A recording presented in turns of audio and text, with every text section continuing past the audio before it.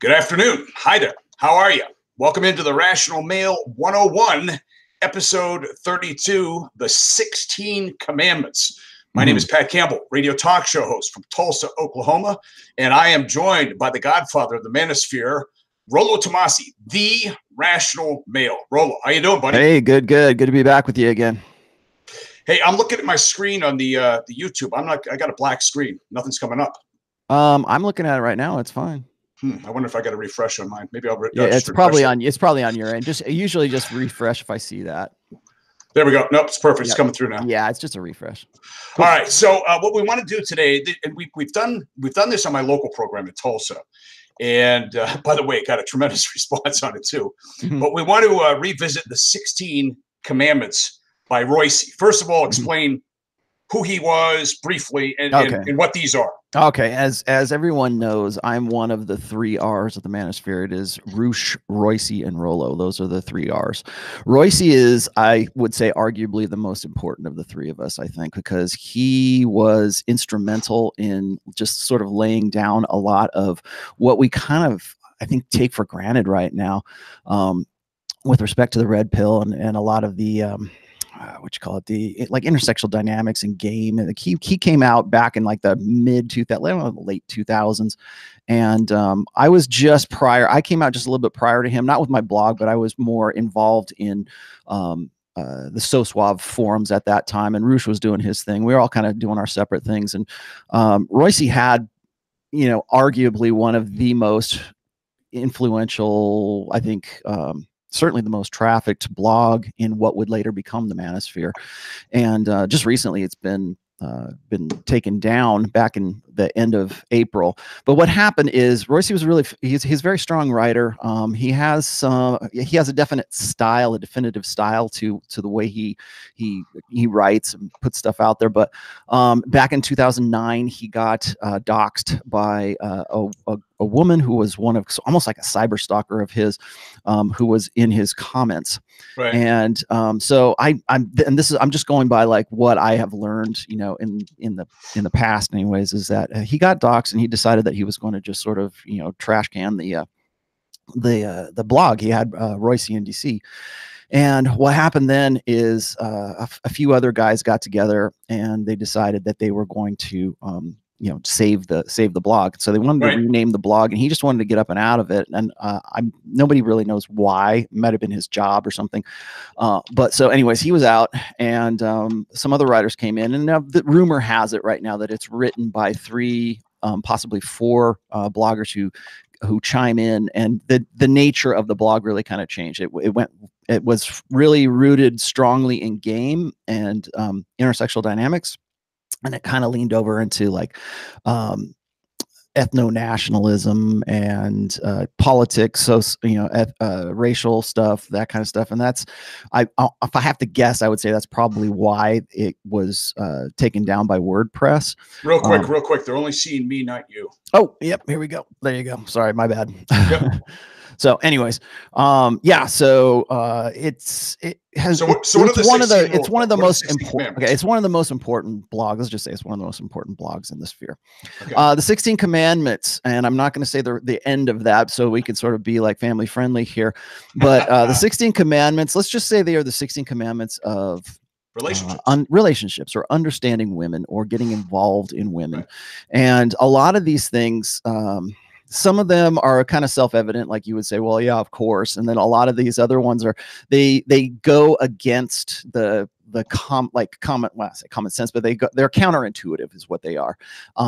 And I think the most important part when you're reading these, when we go through these, is to ask yourself, why is it controversial right now? Why is this going to rattle the cages of, like, say, your listeners or just people who are unfamiliar with this kind of stuff? And the answer to that, or the way to, I think, to sort of filter all of this information through is, why is this controversial? Well, it's controversial because we are now like 2 or 3 generations in to a feminine primary social order. And when you are acculturated and you're socialized in this Western kind of feminism, or this feminizing, making the female, making feminine, things, the Gestalt feminine, really,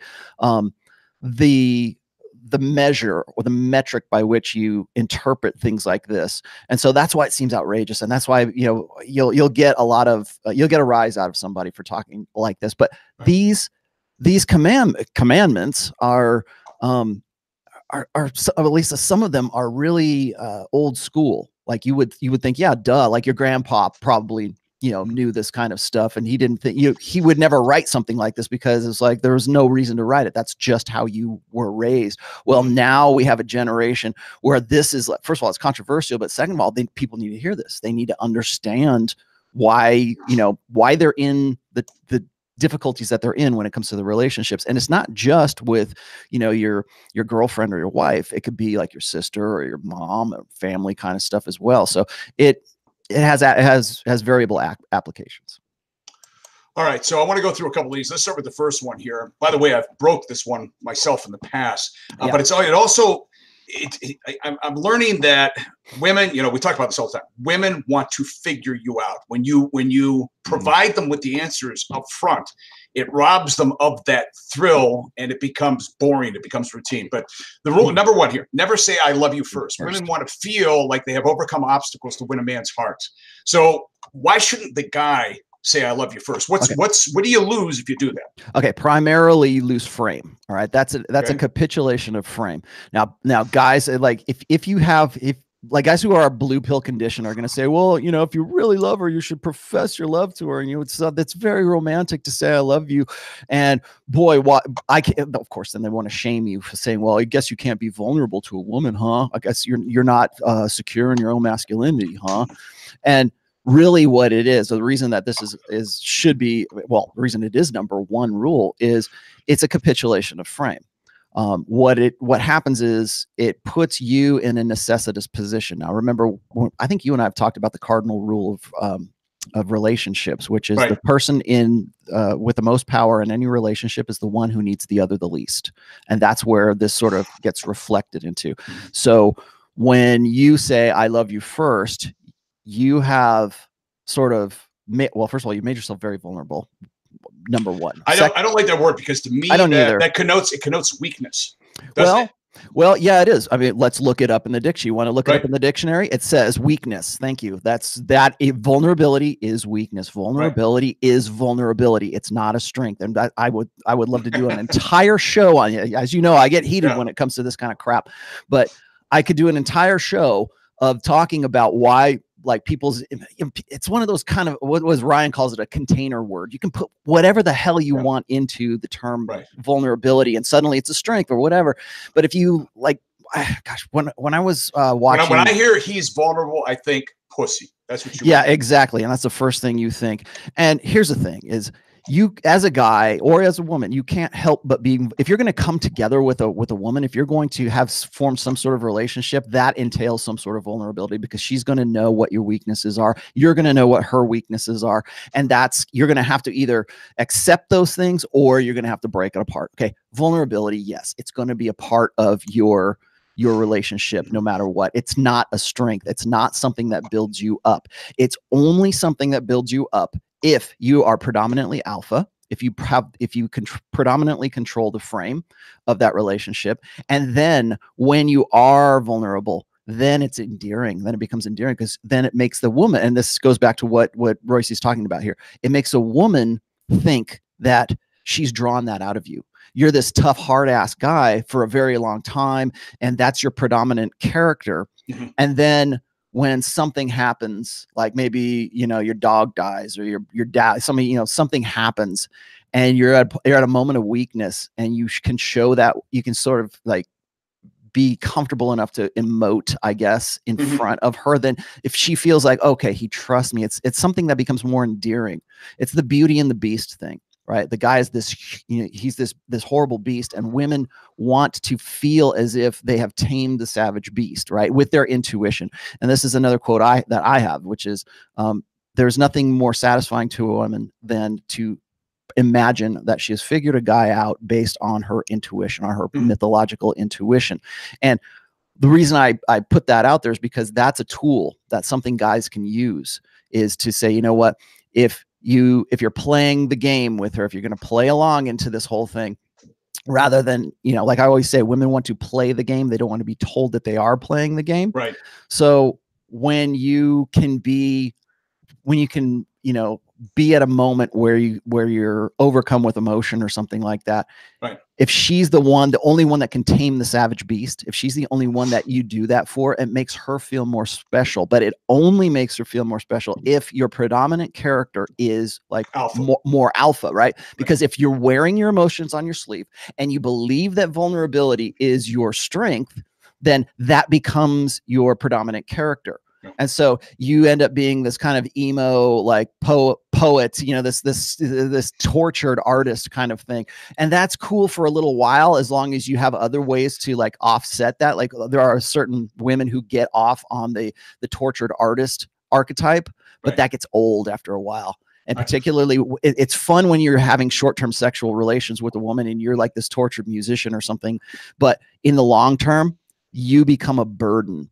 And it's too easy to get that out of you. You become a pussy. You become that kind of thing. So that's part of why you don't say I love you first, is so that you are maintaining that. Go ahead. Let me play the advocate with this one. Okay. Is it time sensitive? And by that, I mean, does it matter what stage of life you're in? For example, we've talked to a lot of guys that are 40 and older who've been divorced. They're back out there in the dating scene.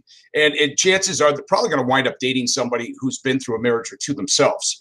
And, a woman, although she may feel it, she's going to be reluctant to say it because she's been burnt 2 times before. What ground does the guy lose by saying it first? Well, because a woman is going to expect you to be predominantly like the dominant, personality in that relationship. And because it's the expectation of competency. Okay. So when you are, that's sort of the point of no return, right? When you say, I love you, you're when one stupid fool says, I love you, what is the other one supposed to say? Right. And she's supposed to say, well, I love you too. Right. Well, if she's not saying that, you've just put yourself out there and you've pretty much given away everything. That's the thing, is like I tell guys it's all the time. Well, okay. You want that one, because it's also, I should say this as well, it's also an indicator of genuine desire. Right. So if you have not said, I love you first, and she does, that is a capitulation to your frame. And that is, she has genuine desire. She's the one who is making herself vulnerable first, right? Because it shows that she wants to have. Now, this is if a woman is genuinely feeling this. Okay. I'm not saying that some women don't use this as sort of a manipulation tactic, right? I love you, that kind of stuff. How about a compromise? Can I say, I lust you? Will that work? Yeah. Oh man. I've got a post in my drafts folder right now, and it's called In Defense of Lust. In Defense. There you go. Everybody's going to love that one. I love it already. Just the title. Yeah. I lust you. I lust you. So whoever says it first loses, or loses frame. Can you get the frame back? Well, not necessarily, but I was just to say it puts you in a weaker position, right? It's like, who comes to the table first? And I hate to call it, a negotiation, because that's the way that we look at it. You can't negotiate genuine desire.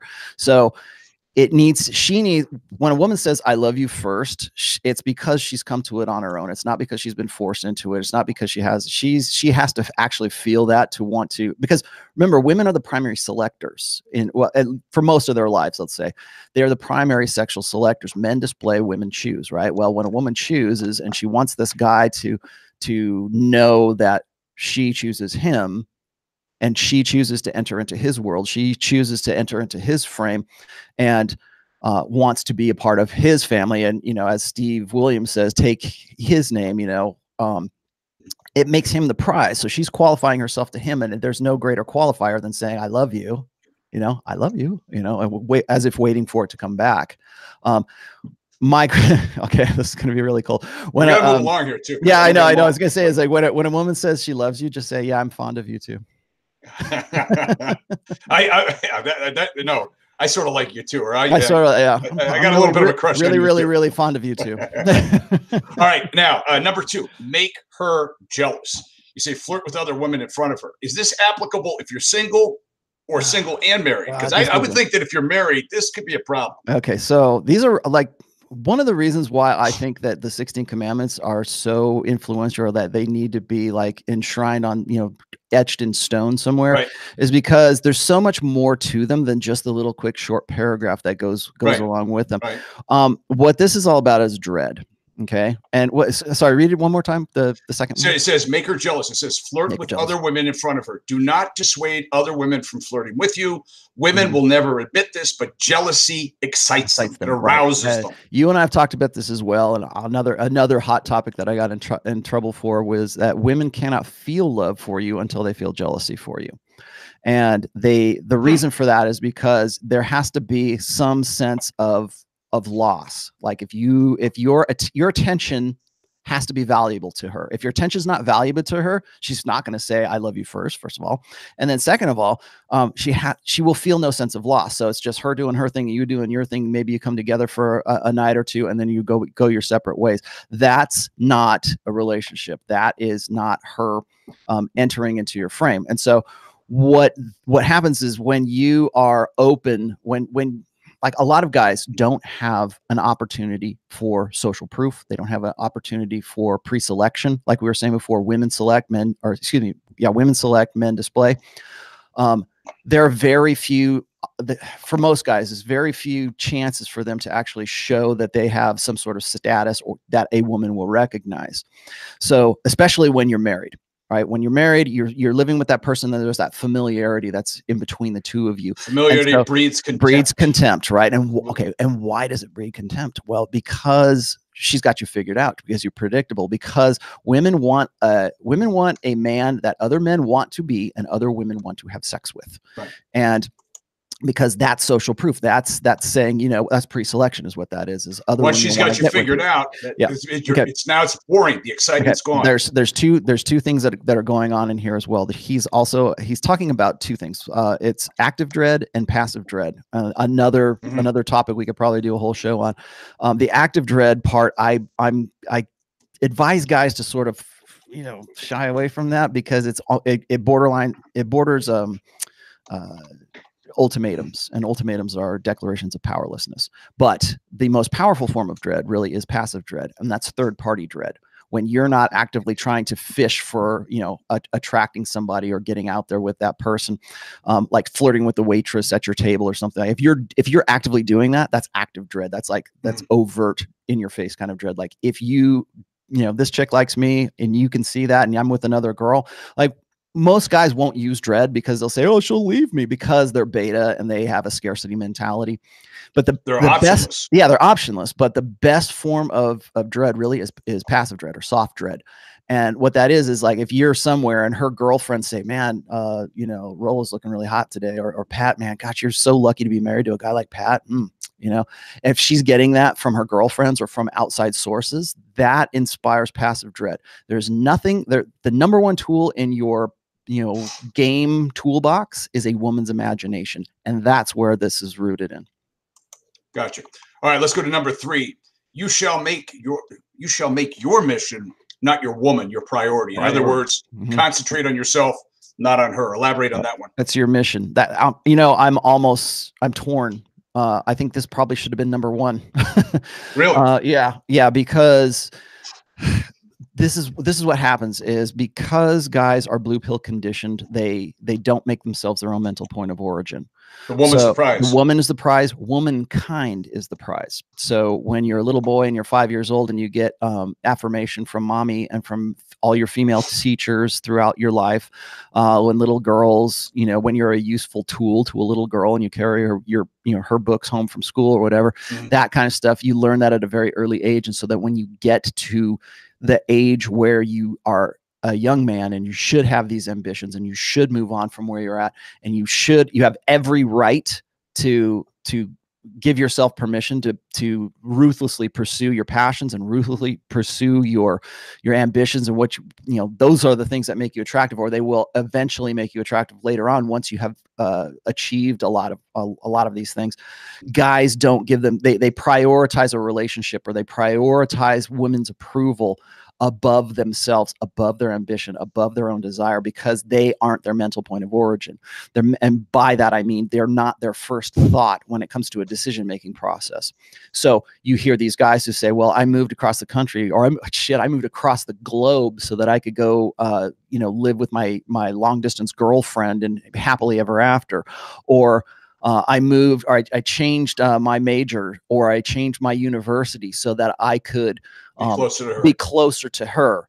Or I changed something about I changed my religion, right? I changed something about myself, like a core element of myself, and I gave up my own ambitions and my own my drive for myself so that I could facilitate a relationship. Because men are taught to put relationships are hard work, right? To put that relationship, to put that everything into their woman, and they make her the focus. And I've always said this: a woman should never be the a woman should only ever be a complement to your life. She should never be the focus of your life. Here's the problem with this, though, especially with millennials. And I don't mean to pick on them, but you see so many guys 30 and under, they have no choice but to make her the focus, because they don't even know where they want to go. They're rudderless. They have no real ambition, no destination. They're just going around in circles. Right. So it's very easy for them to make her and concentrate on her. And at the same time, they're losing ground because other guys are improving themselves.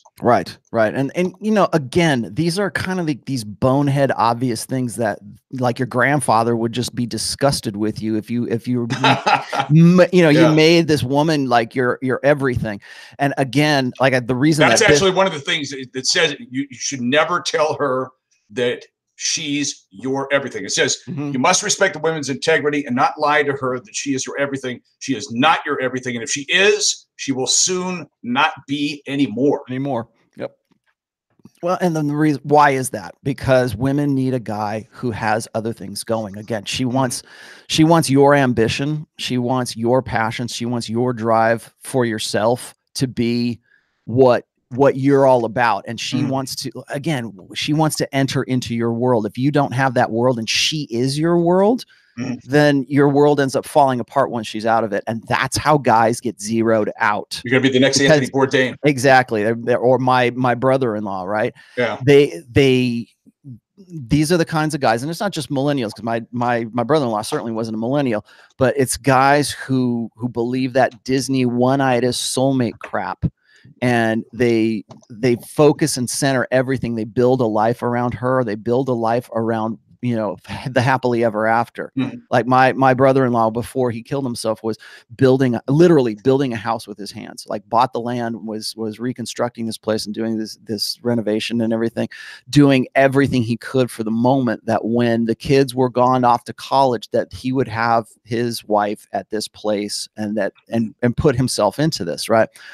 And when the rug is pulled out from under you, that's when you get zeroed out. That's when you lose everything, because she is your everything.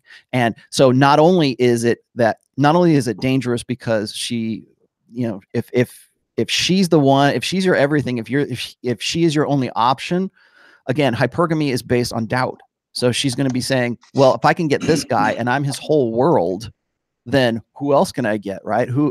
Can I do better? And so when that is whipped out from under him, not only does he lose the woman, he loses his entire world. That's why it's important to make your mission your focus. All right. Number 4, don't play by her rules. This is sort of, controlling the frame. If you allow a woman to make the rules, she will resent you. And it says the strongest women and the most strident feminists still intuitively want to be led by and to submit to, and here's the key, a powerful man, a more powerful man. Yes.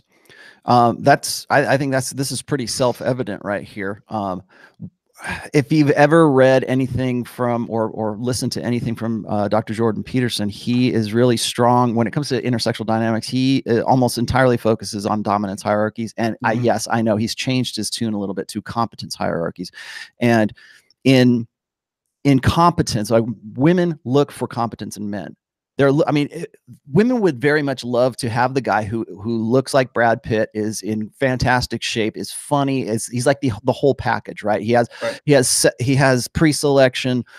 You're lucky to have him. He's like 1 to 2 steps above that woman in SMV, because why would she want anybody that's even at her own sexual market value level? Why would she want that? She wants something that's better. You're always looking for a better deal. That's why, yeah. And that's what hypergamy is all about. It's finding the better than merited deal. And so if you are not if you're not competent, if you're right. guys will always say, I think a lot of guys sort of lose their minds about this because they think, well, if that's the way a woman is, then I'm gonna opt out of the game and I'm done because I'll never be that guy. There's always a bigger fish, right? There's always a bigger and better dude. Well, yeah, but you have to put that into the context of what can the woman that you're with, what can she get? What can she realistically get?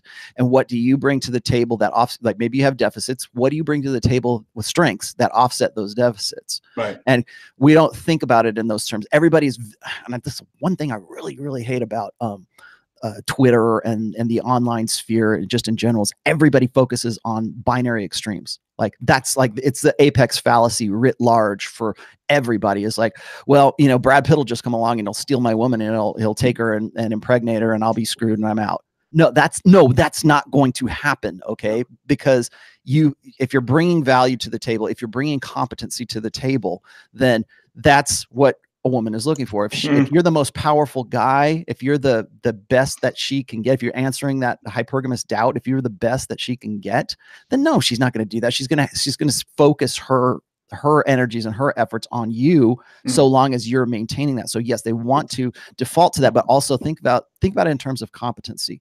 And you have to be a guy who is competent at a lot of different things. So that means you got to fix a car. You got to go to the gym. You got to earn a living. You got to be a good father. Think about all of the checklists that you have to have. And I'm saying you don't have to have every single one, but you have to at least be somewhat competent in a lot of different things. And that is what is meant by submitting to a powerful man. Submitting to a competent man is really what it should be. Says she wants somebody that's strong, solid, unshakable, and immovable. Okay, let's get to number 5, the golden ratio. This is the one that got you in so much hot water on my show. It says, give your woman 2/3 of everything she gives you. For every 3 calls or text messages, you give 2 back. 3 declarations of love, earn 2 in return. 3 gifts, 2 nights out. Give her 2 displays of affection and stop until she's answered with 3 more. When she speaks, you reply with fewer words. When she emotes, you emote less. The idea behind the golden ratio is twofold. It establishes your greater value by making her chase you, and it demonstrates that you have the self-restraint to avoid getting swept up in her personal drama. Refrain from reciprocating everything she does for you in equal measure. It instills in her the proper attitude of belief in your higher status, in her deepest loins. I love that. It is what she truly wants. This infuriated female callers, listeners on the radio station, because they said, wait, keep a spreadsheet on his wife. How does this work? Right. This, I'll tell you what though, is a guy and former trad clown, right? It's almost, I don't know, maybe because my age, I don't have time for games like this. Right. Okay. Well, here's the thing. Is if you're a natural alpha, if you're a guy who has, you're lucky with the ladies, right? You're not actually lucky. You were lucky as far as the genetic lottery was concerned. If you are a natural with women, you don't think about things like this. You don't think about like, who keeps a spreadsheet? That's just game. That's just manipulations. That's just playing games, right? I don't have time for games. Well, of course you don't, because you're already doing it and you don't realize that you're doing it. Because what happens is if a guy is a natural alpha, if he's a natural guy that women are naturally attracted to, he's actually doing that. He's not calling her. It's not tit for tat, right? It's not like I'll call you, you call me. It's not like that at all. He has his own life. He's doing his own thing. She has to follow after him, just like in the previous rule after that, before that. The woman has a genuine desire for that guy, and she wants to follow along and she wants to follow into that guy's frame.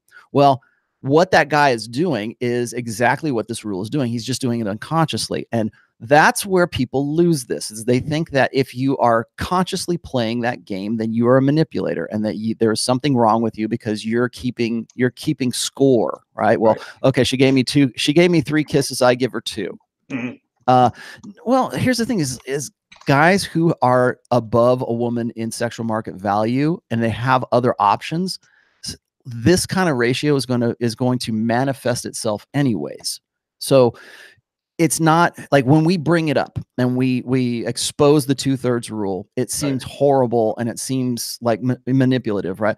But most people will do, like, if you're in a natural relationship where a woman, like, cedes her authority to that guy. The guy gets headship. Let's just put it in a religious sense here. Right. If the man has a natural headship and she's following after, and she submits into her role as a woman, that's going to naturally, she wants this. Women want this ratio, because remember what we were saying before, she wants to draw that out of you. Just like when you don't say I love you in the beginning, she wants to draw that out of you. She wants to think that she has earned that from you. Now, you and I have also talked about how some guys will self-deprecate automatically. They will always go, oh, I love you, honey, or I can't believe that my wife would go out with a schmuck like me, right? We talk about the politicians who do that all the time. Now, that's the opposite of this rule. That's the guy who's giving out 3 for every 2 that she has because she's the prize. He's not the prize. And what happens is women feel, again, they feel self-satisfied when they believe that they have drawn you out. Like they're the only one with the magical feminine power to get you to emote just to her. And it's a gift. It's a reward to that woman, because here's this guy who she sees as being at least one step above her in sexual market value. And he's got other things going, and he doesn't have the time to give her one kiss for one kiss. He is off doing his own thing. He comes back and has a relationship and goes off and do his other thing, because when you say that mission. What? When you say that, the reward thing, that's another trigger with female listeners. Oh, because it makes Rollo talks about us like we're puppies being trained. Here's your treat. The reward thing triggers them. It's like the word feral. When you say that, it's like, whoa, man, it's just off to the. Yeah, well, and I use terms like that, or if I say that men love idealistically and women love opportunistically, I'm not saying that to be a jerk. I'm not saying that to say, oh, you guys are all gold diggers, or I'm not saying that at all. It's just it's the only term that comes with it. And unfortunately, opportunism has a negative connotation to it. Women are naturally opportunistic when it comes to their love. They have to be. They have to look for the best thing for themselves, because their lives are intimately connected with who it is that they get with, or if they get with somebody at all, because that's I know sets the tone or sets the frame for their lives. Well, am I going to have kids? Am I going to have a stable family? Am I going to do these kinds of things, or am I not going to do that? So when women get really upset when I say feral, that's another one of those connotations. I'm just saying that there's a naturalistic base nature to women, and sometimes they switch back into that. And so when we say the 2/3 rule, remember what I told you before, is that women want to play the game and they don't want to be told about the game. Right. Okay. When you start outlining the 2/3 rule, you are showing them the game. And it's ugly, and they hate it, and they hate me, and they hate you, and they hate everybody who opens this up. But you know what? Because they hate it, because they know that that's their nature. They know that they want to submit to a powerful man. They know that they want to submit to a guy who's competent and has his own life goal. All of this, every rule here dovetails into the other rules. Right. So if a guy is his own mental point of origin, if he has his own direction, he's not going to have the time to say, okay, I got 2 or 3 or whatever. Oh, she gave me 2 hugs. I got to call her because I owe her a call. No, that's not happening, because you've internalized this already. It's just what you do naturally as a dominant guy who has his own life and has his own direction. She wants to follow after that because she wants to submit to a worthy guy. And that's in there as well. Okay. The next one, number 6, keep her guessing. And I do this all the time, just like intuitively, not only with women, but with my kids, just people in general. People that ask questions, it says true to their nature. Women ask questions they don't really want direct answers to. It says, woe be the man who plays it straight. His fate is the suffering of the beta. Evade, tease, obfuscate. She thrives when she has to imagine what you're thinking about her, and withers when she knows exactly how you feel. This has been one thing I've learned talking to you, all the programs we've done, especially for people that have been married or in a relationship for a long time. The longer you're together, all of that mystery is gone. There's nothing mysterious about you. I got you all figured out. It's boring, and the excitement's gone. Perfect. That's why you see the great divorce and everything else is going on. I'm going to quote Pook here. You don't know who Pook is, but I'll tell you, perfect is boring. If you're the perfect boyfriend, you're boring. Remember, women have a need for indignation. you might as well be the one that's giving her that indignation, because if you don't, she's going to go find it elsewhere. She's going to find it through her friends. She's going to find it through daytime talk shows. She's going to find it through literature. She's going to find it watching Aquaman. That's what's going to happen. Okay. She's going to find some reason because women thrive on indignation. They need the dopamine hit that comes from indignation. I should probably explore this a little bit more. I have one post called Indignation where I look into this a little bit, but I'm almost certain there's probably some evolutionary reason why women need indignation. So when you might as well be the one that's giving her to that. Don't deny her you being a challenge. Now I'm going to go all Shrek on you here. You need to be an onion, right? You need to be, she needs to peel you away layer by layer. In the old school pickup artist community, it was always, if you wanted to be a good conversationalist with a woman, if you wanted to do an effective seduction, you had to be someone that she wanted to unravel. You had to be someone that I have another post. It's called Breadcrumbs, right? And what Breadcrumbs is you just give her just enough information to draw her in, and she thinks she's figuring you out, but you are playing the game back with her by drawing her in. And so, and again, this is just in a seduction. This is not like a long-term thing. This is just like a guy meets a new girl, girl meets a new guy, and they're coming together. Now, all of that goes away once you have familiarity. When you start, another reason why you don't live with a woman unless you're going to marry her. And even after that, even if you've been with a woman for, like, say, a year, whether you're married or whatever, she knows what your farts smell like, right? She knows how you brush your teeth. She knows when she knows when you go to the bath. She knows what you look like, when you're having sex, that right. Kind of stuff. That kind of intimacy. And so that's all great, and it's fun and it's comfortable. And if you can still keep it romantic, hey, great. But the thing is comfortable is boring. Comfortable is boring. Perfect is boring. Predictable is boring. Mm-hmm. And so that's one of the hardest things. Like I had a guy who tweeted me just this morning, and he said that his wife had just mentioned something about how she doesn't even know who he is anymore because he started going to the gym, started dressing better, did his hair differently, been reading my books, I don't know whether he's running, game, like Married Game or something on her right now, but she has said that she doesn't even know who he is anymore. That's passive dread, though. But it is passive. Exactly. That is passive dread. She's picking up on that. And why is she picking up on that? Because she's lost a degree of control over the guy. So now he's not predictable. And that's exciting for a woman, but it's also jarring for her as well, because now he has the potential to become someone that she can't control, and someone that I'm sure, like a lot of couples will do this. Like if one person in that couple starts going to the gym and getting in better shape, yeah, the other one will try to either pull that other one back, or she'll go into fits of depression, or vice versa. Usually when a woman decides that she's going to go hit the gym after she's been, she's already checked out, man. She's already gone. So those are kinds of things that relate to this rule. We've talked about that with numerous callers on the program. That's the one thing guys miss. If you're a guy and you're, 35 or older, and you've been married to a woman or living with a woman for a good amount of time, if all of a sudden, out of the blue, somebody who has never been into the fitness lifestyle all of a sudden develops it's a warning sign. In fact, at that point, it might even be too late for you, because she's checking out. She's probably got her eyes on somebody already. She's making herself better so that she's going to have more value once she shakes you off. Yeah. And guys don't get that. They're like, oh, until it's too late. Yeah. Yeah. Okay, let's move on to the next one. All right. Number 6. We did keep her guessing, right? Okay. Yeah. Number 7. Always keep 2 in the kitty. I love this one. Never allow yourself to be a kept man. A man with options is a man without need. It says it builds confidence. It encourages boldness with women.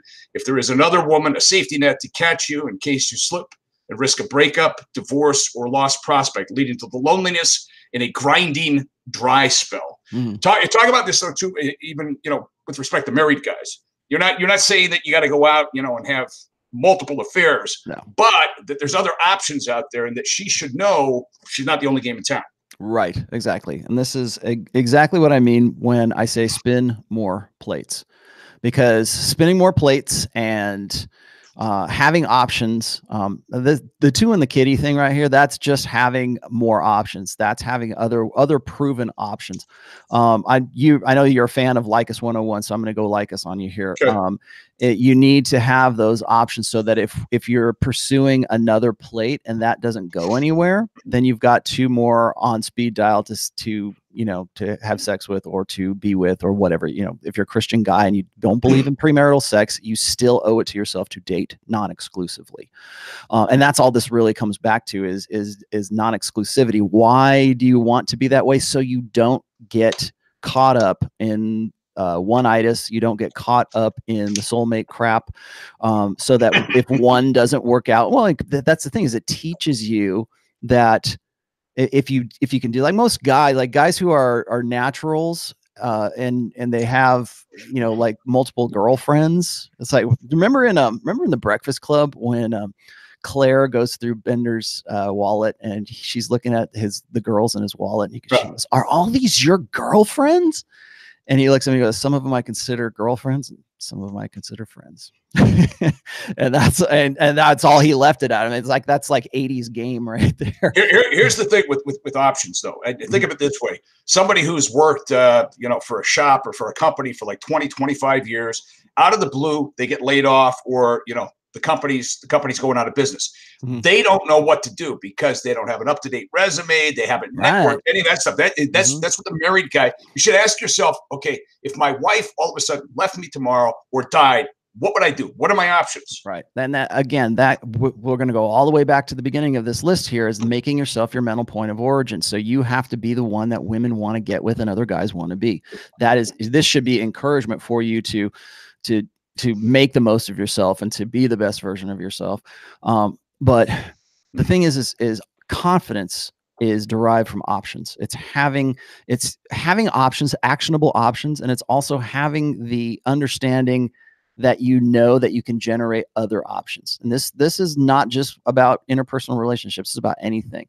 So if you're a guy who has had you have a lot of money and suddenly you don't have any money, well, that you have been able to generate money in the past because you're innovative. You can improvise very well. You're creative. You've proven to yourself that you're a proven commodity and you can make things happen for yourself as well. So you're not getting zeroed out because that you can spring back from that. Guys who don't have that get zeroed out and they kill themselves. So when your woman becomes your all and she's the only thing in your life, and you have that scarcity mentality because this is called strategic pluralism theory. Guys who are lower SMV tend to focus on one girl or one reproductive option, whereas men who have higher SMV go and look for multiple options because they can explore those options, and they tend to be less prone, I guess, to one-itis or the soulmate myth, whereas guys who are lower SMV tend to focus, they believe in what's called relational equity. They think that because they've invested so much in a relationship that a woman will appreciate that, and it will be something that can overcome hypergamy, or it'll be something that can overcome the sexual marketplace. And they are in for a rude awakening, particularly in a global sexual marketplace. But so confidence is derived from those options. Like you were saying before, you don't go and ask for a raise, or you don't go and talk to your boss about your work conditions or something unless you have another job already lined up. I mean, think about it. That's just how we do it. That's how when I was working in the corporate world, that's how I did. I got every raise I ever got was because I said, I'm going to go over here and work for this guy. What do you got? Work with me here, because I already had that option available to me and I could go move on. So that's okay in the work world, but that's not okay in the relationship world. I don't think so. So you need to spin more plates, and it's not just about having sex with as many people as you possibly can. It's about having options. It's about resisting the soulmate myth. It's a resisting of that scarcity mentality. Let's get to number 8. This is another one that just got everybody infuriated when we brought it up on the program. Say you're sorry only when absolutely necessary. In fact, you said you've got a rule where you limit yourself to 2 sorries per relationship. Let me read it, right? No, well, that's a Royce rule. That's what you'll read it here. Okay. Do not say you're sorry for every wrong thing you do. It is a posture of submission that no man should reflexively adopt, no matter how alpha he is. Apologizing increases the demand for more apologies. Think about that, right? As she will come to expect your contrition, like a cat expects his meal at a set time each day, and then your value will lower in her eyes. Instead, if you've done something wrong, you should acknowledge your guilt in a glancing way without resorting to the actual words, "I'm sorry." Pull the Bill Clinton maneuver and say, "I love this. Mistakes were made." It's got to be one of my Mistakes favorites. were made. Yeah. Or tell her, I feel bad about what I did. See, that's not really admitting you're sorry. It's not an apology. It's just I feel bad for what I did. Yeah, I feel bad. I'm sorry it upset you. And that's really not an apology either. That's a non-apology, right? Right. It says, and you are granted 2 freebie "I'm sorries" for the life of your relationship. Use them wisely, my friend. Well, the key to this is understanding what you should be sorry for and what you should not be. So what deserves an apology and what does not. And that's where guys lose it. Give me some examples, concrete examples. Why? Okay, again, we're going to ask why. Why is this even a rule? Why is that even controversial to, like, say, your listeners or any woman, really? Because they want contrition. It's a form of control. It's genuine contrition. Genuine. Growing up Catholic, when you go to confession, you're not only supposed to be sorry for your sins, you're supposed to be genuine. You have to have genuine contrition for your sins. Yeah, I mean, you have to beat yourself up, right? But but look at, and I hate to use politics, but I'm going to use politics here. Donald Trump doesn't apologize for anything because he knows that you never do that. What happens to celebrities when a social justice warrior mob comes up and runs them up the flagpole for something that they said, or maybe it's a Me Too kind of thing. Like Kavanaugh did the same thing. Kavanaugh was very contrition. There it is, right? And he apologized because it never ends. It's all it is it's a confirmation for that person for what they've been saying about you. Now, if you apologize for it, you're basically saying, "Got me," or, mea culpa, right? I agree with you. And it doesn't end there. Guys think, in politics and in social circles, if you apologize, that's going to be the end of it. And they're going to, like, everybody is like a genuine actor, or they're acting in some frame of honesty, and they're not. And you have to sort of weigh what is worth apologizing for in a relationship with a woman than and figure out what isn't. Most guys, because they are, they're necessitous, because they're beta, because they're blue pill, because they have a scarcity mentality, because they don't make themselves their mental point of origin, because they made that woman their mission. It is natural for them to say, I'm sorry. What should guys apologize? Give me some example. For example, if you've maybe spoken to her harshly, if you've made her cry, what am I supposed to apologize for? Well, I mean, I understand that if you are like, if you're getting drunk and you are saying things when you're drunk, then maybe that's something that you want to apologize for. Maybe that's, because you're out of your mind, or you're not thinking, you're under the influence. So you're not making good judgment calls. So maybe that's something, but I think that it depends on what it is that we're talking about. So what's worth it? Well, see, most women will say, well, if you can't apologize, that means you're insecure and you're masculine. No, it doesn't. It just means that I am thinking about things the way that I'm intended to say something, and the way that you are reacting to it. And now, because you're in my frame, and because I have myself as my own mental point of origin, now I have the prerogative to say, you're acting silly. That's not what I meant. I'm not saying I'm sorry. I'm just saying you interpreted that wrong, or mistakes were made, right? Or you can euphemize stuff. And I'm not saying, and even Royce here says, you still can say I'm sorry, but you only get so many of those.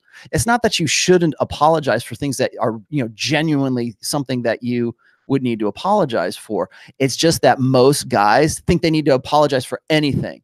Like, if a woman takes your words the wrong way and she gets upset and she cries or whatever, like, is it your fault for saying what you said, or is it her fault for interpreting it in a way that you didn't intend? Nowhere is that more true than the texting world. I tell you, we talked about this before. It's I can text 2-3 sentences, and I guarantee you it can be misinterpreted. Guarantee it. Right. Well, and then guys will think, if I send it to you or another guy, you're going to think exactly what I thought. Right. Well, guys are going to watch this and they're going to say, well, I can't believe he says don't apologize for anything. I'm not saying don't apologize for anything. Okay. What I'm saying is that because you are the primary player in your relationship, because you are the dominant, confident, competent male in your relationship, you are the one that gets to decide how it is that she, like, what your intent is and how she interpreted that intent. And most guys won't give themselves permission to do that because that woman is the primary. That woman is the one that is their all. It's their soulmate. And God forbid they actually ever offend their soulmate. It's okay to offend your significant other if it's something, and not just to be a jerk, but just like if it's something that you feel strongly about, if it's something that is like, maybe you're doing this, maybe you're saying, hey, look, you're giving her some personal advice. Here's a woman you've chosen to spend the rest of your life with. I would say that she, we always say women want honesty, but they never want full disclosure. Well, you at least should be honest with her and say, hey, look, you could do this better in your life. Or, we need to work on this part of our relationship in some way. And if she gets upset about that, that's not something that you're going to apologize for, because you have a genuine vested interest in her because you love her, because you are in a relationship with her. She's taken that as something that she either misinterprets or she can't handle the truth that you're giving to her. Never apologize for the truth. Never apologize for the truth. Here's part of the problem with guys, because so many of us have been brainwashed with the egalitarian, concept that we're equal, right? Yeah. You think that you can talk to a girl or a woman the same way you talk to a guy, and you can't. No. Because especially when it comes to emotional issues. I use the line from The Devil's Advocate. It's like a butterfly's wings. Once touched, never gets off the ground. They can look tough, they can act tough, but deep down inside, especially if they're really feminine, they're going to be easily injured by something that wouldn't even make either one of us blink. Right, because guys have been conditioned to treat women with kid gloves, because if they don't, then they don't get any.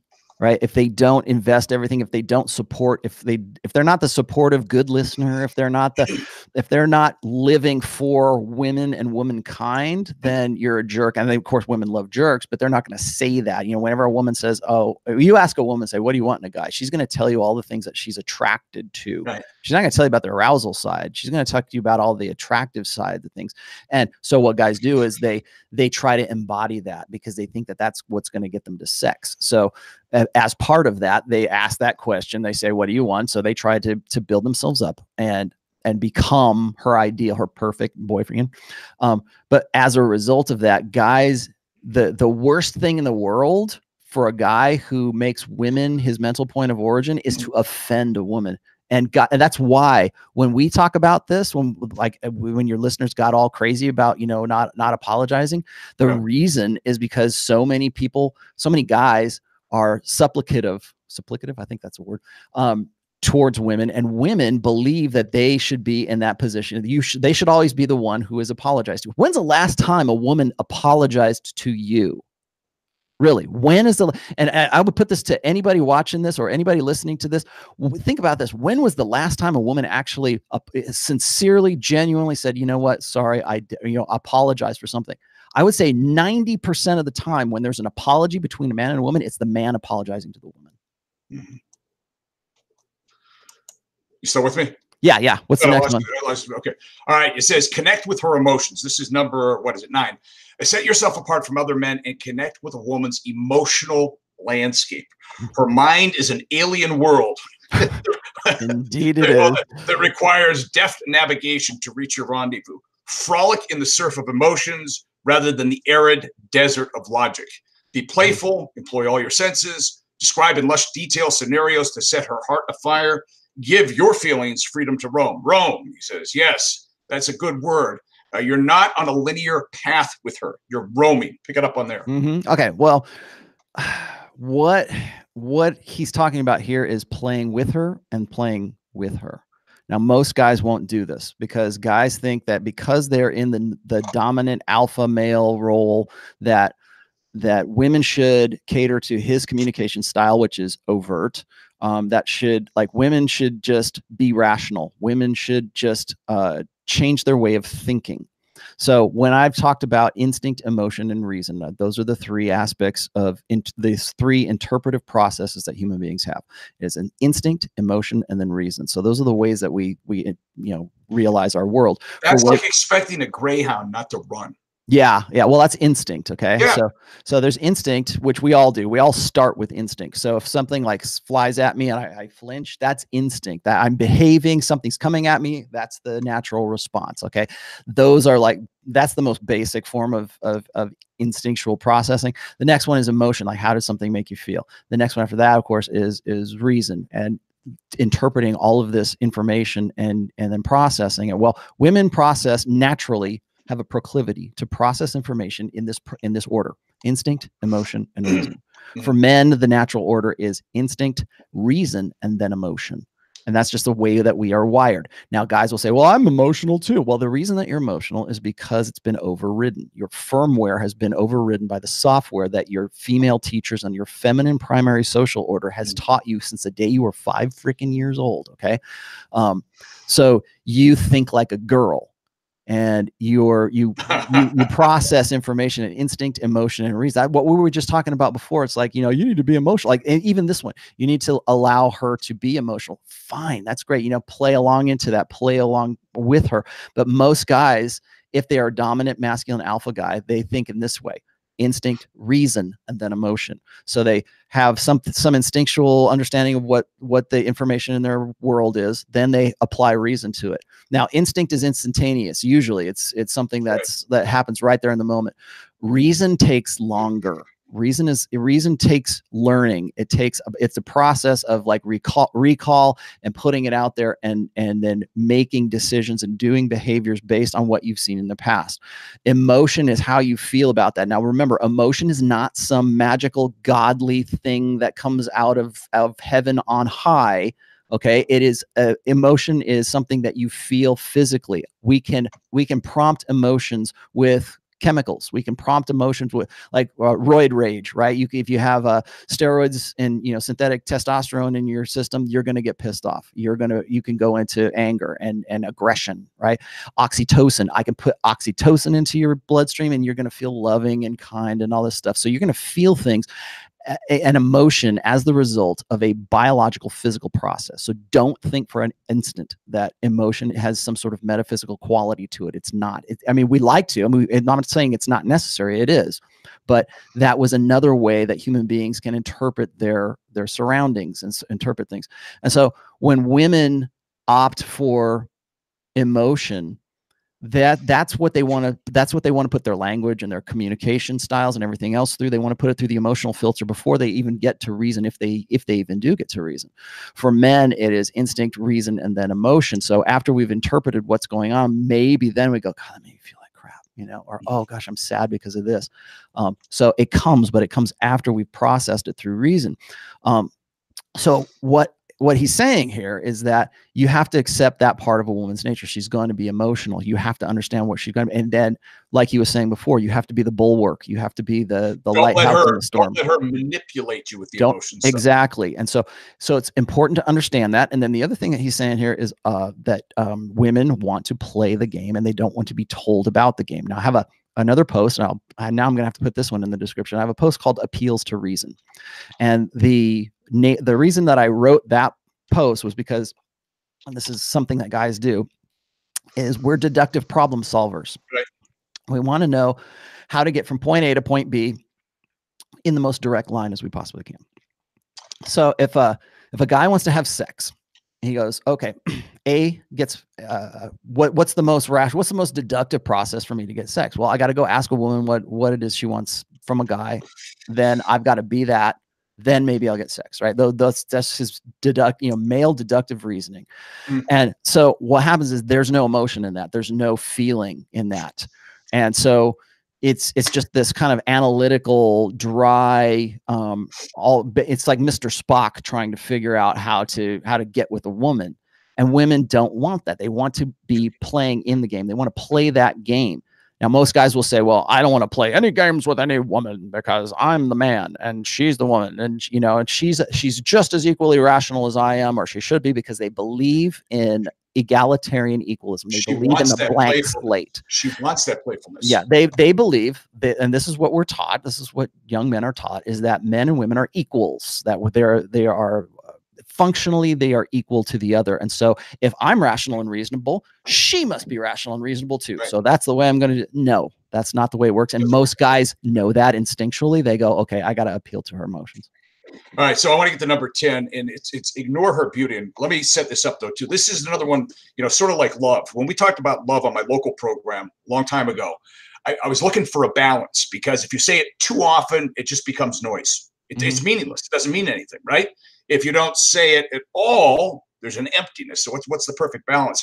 In this beauty thing here, every woman, I don't care how young, how old, wants to hear that she's pretty, that she's beautiful. My mother's 83. She still likes to hear, you look beautiful when she's dressed up for church or wherever she's going, right? Right. There is a thirst, an intuitive thirst for that. So it says, the man who trains his mind to subdue the reward centers of his brain when reflected upon a beautiful female face will magically transform his interactions with women.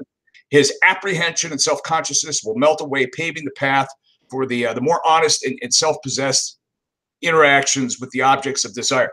This thing with me, in fact, I don't think I've shared this story on air, but I know a lady, she's a little bit over 40. And I think she was married twice, right? But she had never been told by a guy that she's beautiful. She's a very attractive lady. Very attractive lady. And it's like, seriously, nobody ever told you you're beautiful. And she's been married twice. And that, but there's a thirst. Women want to hear that too. And I think I'm a little bit like you in this respect. When I say things, it's genuine. I don't say things to puff people up. I mean, if you're attractive, I'm going to let you know. Right. But if you're not, I'm not going to lie to you. If somebody says, does this make me look fat? That's the one we did a show on that before. But I'm straightforward with stuff like that. Right. But the beauty thing, it can be a two-year-old granddaughter, 2-year-old daughter, or somebody in their 20s, or even, like I said, like my mom. They want to hear that. It's important to them. Yes, exactly, because they understand instinctually that a woman's primary agency over men is her sex appeal, is her how good she looks. That's why it gets so disturbing for women when they hit that epiphany phase and they realize that their power over men is fading. When little girls are like 4 and 5 years old, and the little boys like fall all over themselves because they just want to sit next to them in the lunchroom. That's power.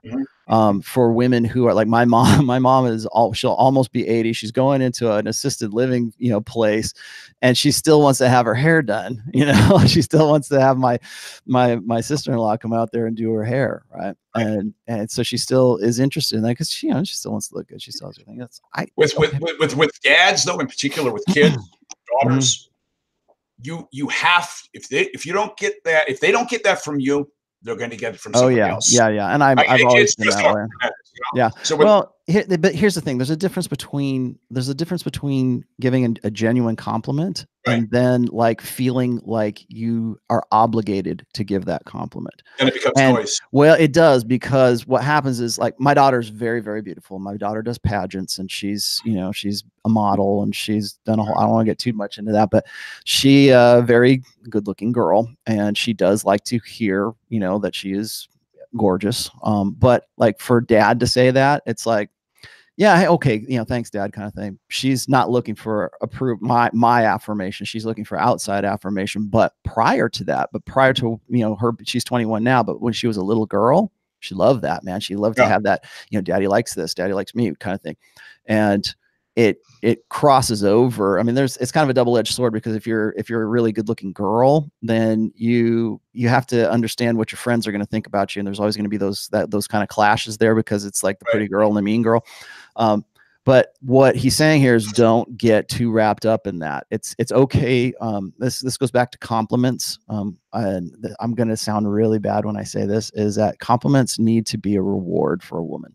They need to be something that is positive reinforcement. You don't just give a compliment to give a compliment. And I hate that is like the game that has, if you're thinking about it, it becomes a game. If you're not thinking about it, it's just who you are. So when you give when a guy gives flowers to a girl, it's usually because either A, he's trying to get with her, or he wants something. Like flowers are no longer just like a gift. They're like an they come with a price tag for a woman. Or or he messed up, and so now he wants to give her flowers to make up for some, you know, misgiving that he did, right? We got a place here in Tulsa, Fine Airport Parking. It's by the airport. And the owner, Mike Fine, gives away roses to every customer that comes back. He gives you a rose to take home to your wife, right? And he was telling me, or wife or girlfriend, or, you know, whoever. And he was explaining to me that a lot of guys turn them down. And it was funny because I was standing at the counter with him one day and I watched two guys go through back to back. One guy initially said yes, and then he said, wait a minute, she'll think I did something wrong. And the other guy behind him said something similar, like, well, if I bring her something, she's going to think I was cheating on her or I did something wrong. So it's just what you're talking about. This is like a makeup gift for some offense. Right. It's an obligation is what it is. There's some subtext that goes along with that. So those are just like, you got to understand, like, I'm not trying to say like be a jerk and only give her compliments when she does desired behavior. But if you give compliments over and over again, or if she's beautiful, and like most guys do this, like they'll learn game and maybe they're virgins, or maybe they've only had sex with a couple of girls or something, and they learn game, and all they ever want to learn about game is just, how do I get the girl? Once I get the girl, I'll be fine, right? I don't need any red pill stuff, Rolo. Just tell me how to get the girl. They practice all this crap. Right. They get a girl, and the girl's maybe, because they learned it well enough, she's maybe 1 or 2 steps above him in sexual market value. Well, now he doesn't know what to do with himself, and he's trapped by her beauty because he's never unplugged. He's never like killed his inner beta. He's never like really gone from blue pill to red pill, but he did get the girl. And so now he's trapped in a relationship that is not in his frame, or he doesn't feel like he can maintain that frame, and he's going to lose her. And because he has this scarcity mentality, because he has this idea about he catches one-itis, right? And so her beauty is what locks him into really dangerous decisions and dangerous habits and, you know, dangerous ways of thinking. And so that's why you have to, once you have, God, I don't know if I want to tell this story or not. Once you have been with like a really beautiful woman and that ends, sometimes it hits you harder because you're like, I'll never find a chick as hot as that, or she was a Playboy playmate or something like that. Or if you're spinning plates and you are red pill aware and you have pre-selection and you have options and you have other things, it's not going to affect you as much. And so what he's talking about is ignore her beauty, because it will put you into a frame of mind of you have something to lose, right? Courage is, you know, sometimes courage is just like not having anything to lose. And so if you have like other options, once you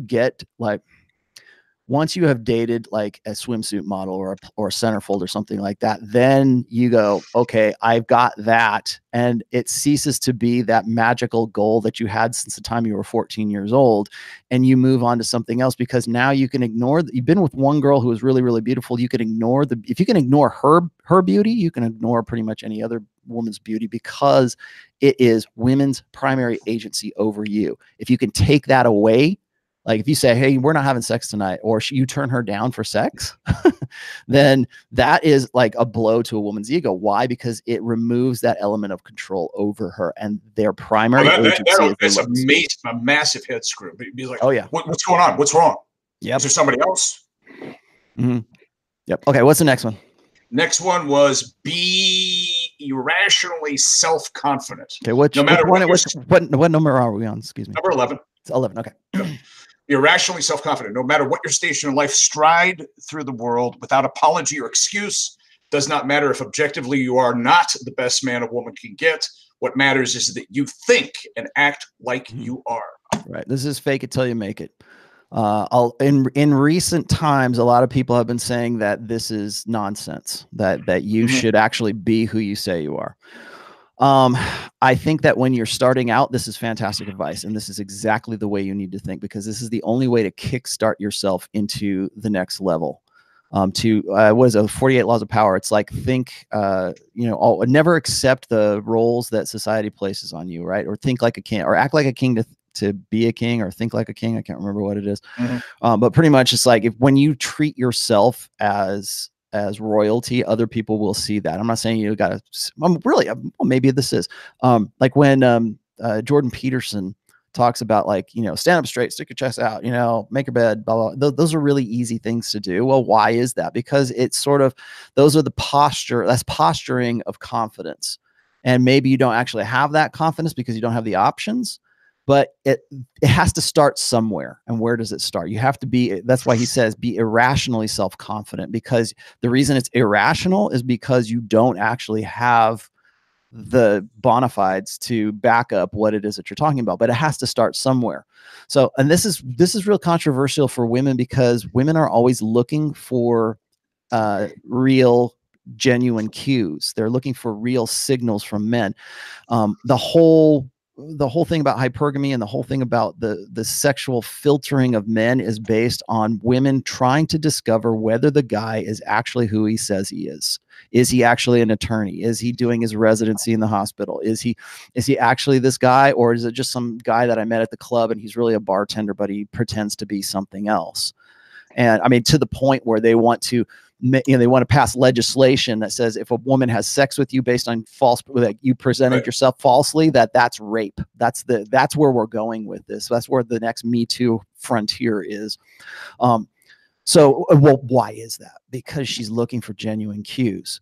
So when guys get really sort of full of themselves, like most beta guys, most blue pill guys hate the irrationally self-confident guy, because they go and they build themselves up and they believe that they have real, genuine equity, but they doesn't get them anywhere. It doesn't, the equity card or the equity, you know, the equity card doesn't buy much for them. But all this bluster and all of these guys who are out there and they're running game, and maybe they don't have anything, like they're substanceless, you know, they're superficial and substanceless, but those are the guys that women are reacting to. Those are the guys that women want to get with. And so here you are being like doing everything by the old social, you know, the old set of rules. And you think that women should, you know, only a quality woman would come, we wouldn't go for those guys. They'd come for me because I've built myself up and I'm Mr. Valuable and Mr. Dutiful. And maybe that works later on in life for them, but they believe that the guy who is irrationally self-confident hasn't put in he doesn't have the chops, right? He hasn't put in his time to warrant what he's got. Well, you still have to get off the ground at some point. So guys are going to probably be your worst critic when it comes to irrational self-confidence than women are. Women want that, you know, they want the genuine signals, but it's the guys who get pissed off at you because you didn't earn your confidence. Yeah, for example, what qualifies him to talk about that? Right. I get that all the time. Exactly like that. It's just, yeah, well, what qualifies you to talk?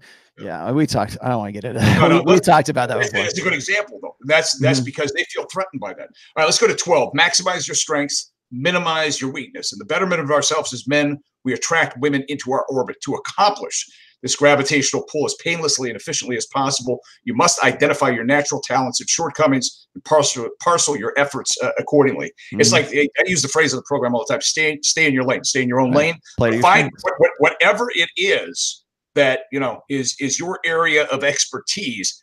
That's what you want to work on. If you spread yourself out over all this other stuff, you're never really going to be good at anything. Right. Play to your strengths. Yep. I think he already, at the end of that, he says something to the effect that, like, there are groupies for every male endeavor except for World of Warcraft. But yeah, I mean, you could be a plumber and you're in the plumber, you know, social circle. And if you're the best damn plumber in the whole social circle, there's social proof for you, right? Maybe that's not as glamorous as being in the liquor agents, business or whatever, or being in talk radio or something like that. But if that's your local sexual marketplace and you're the best, you're the guy that all the other plumbers come to for advice, that's social proof. That's pre-selection. Playing your strengths. Being in the radio business, I've had women come up to me and say, I wish my husband thought the way you did, or I could find somebody that thought like you, or my daughter could find somebody that thought like you. So you're pulling these people in, but that's what they find attractive.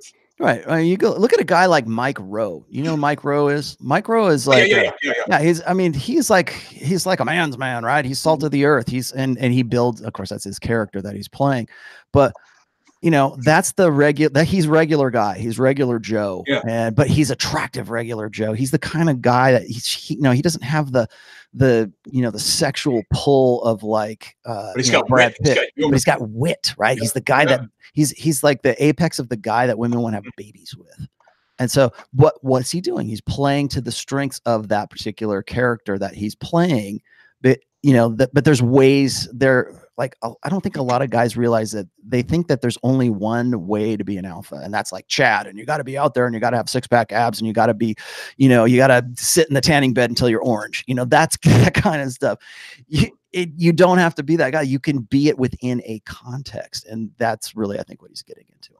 Number 13, err on the side of too much boldness rather than too little. Yeah. I'll let you get into this one. They talk about touching a woman inappropriately on the first date will get you further with her than not touching her at all.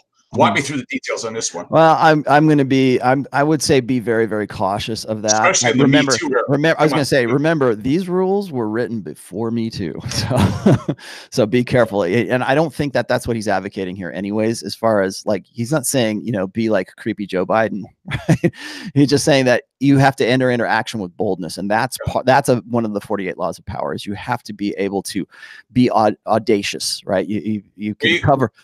Go ahead. We talked about this last week. Just something as simple, the power of touch. Okay. Something as simple as holding a woman's hand. Mm-hmm. I cannot tell you how much value women put in that. To guys, it doesn't mean necessarily a lot. But the first time you do that with a girl, a woman, she can probably tell you exactly when it happened. Right. That's how important it is to her. Yeah, exactly. And that's one of those things that's romantic to a woman, but you didn't even plan on it. That's why I keep telling guys, he's like, you're never going to inspire romance in like date night or something like that, because it's contrived.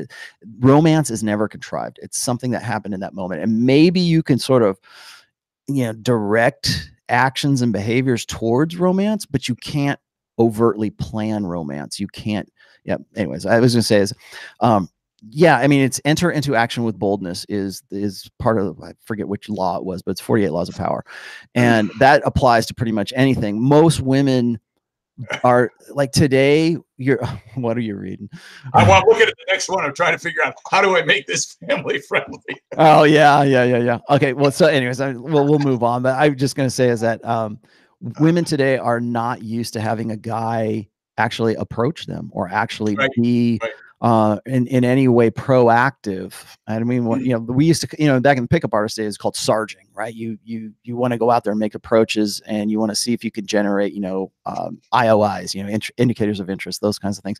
Part of that was Kino. It was like touching a woman, and not like, hey, I'm going to give you a back massage kind of thing. It's like, just like, this kind of stuff, or just, it's light. It's not offensive. It's not like, hey, bitch, come over here. I'm going to pull you into this club. That especially today, it's a little weird, but the overall rule is good. You need to be bold. That's with anything. 14. So I'm going to give you the sanitized version. Make love to her boldly, passionately. Yes. Like it's going to be the last time you ever have sex. Like a hurricane of desire. How's that?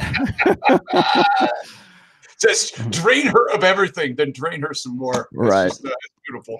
But that's, ideally, that's what you should be going for every time. Well, yeah. If you've got desire. Right. And and women would probably, I think you would have certain women, like if you could like in some way sanitize this for your radio audience, I think a lot of women would probably be okay with that because of passion. Passion, but also remember how many women bought 50 Shades of Grey.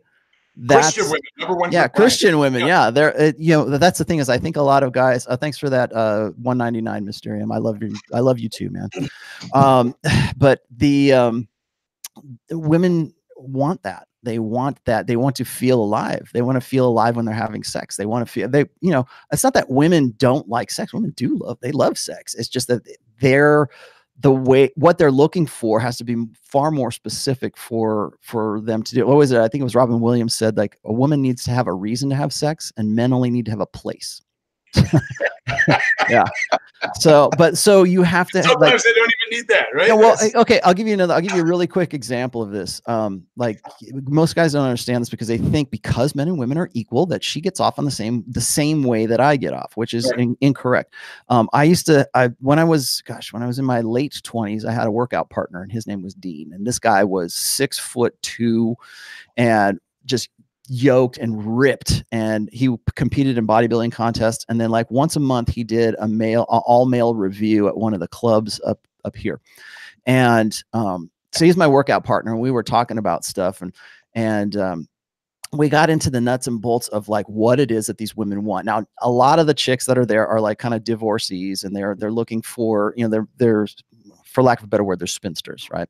But he said this is true for all women, whether it's young or they're old, is they're not just looking for the physical side of things. They need the fantasy side of it too. They need to, you can't just be the sexy hot guy on stage. You have to be the sexy fireman. You have to be the sexy exec with a lot of money who also has a rose for her and gives it to her, and then he does his striptease kind of thing. There has to be sort of an element of story. There's to be a story behind it. It's not just a physical thing. So I agree with Royce on this, of course, 100%. It's figuring out how to consistently have that crazy, in the first 3 months of when you first start having sex with a woman, in the first 3 months of it, that's when you're having the crazy, hanging off the chandeliers, hot monkey sex, right? And then I want to move in, right? Okay, so she moves in, and then that's when things go downhill because you don't have that same intensity anymore, because all of the things that made you a mystery, but also all of the things that, like the competition anxiety, the sense of urgency is gone. Think about all of the things that go into making for a good, hot sexual encounter with a woman, with your wife. You can do those things, but you can't, again, you can't tell her about the game. You have to play the game. So you have to be the one that says, this is the way we're going to have sex tonight. This is how we're going to do this.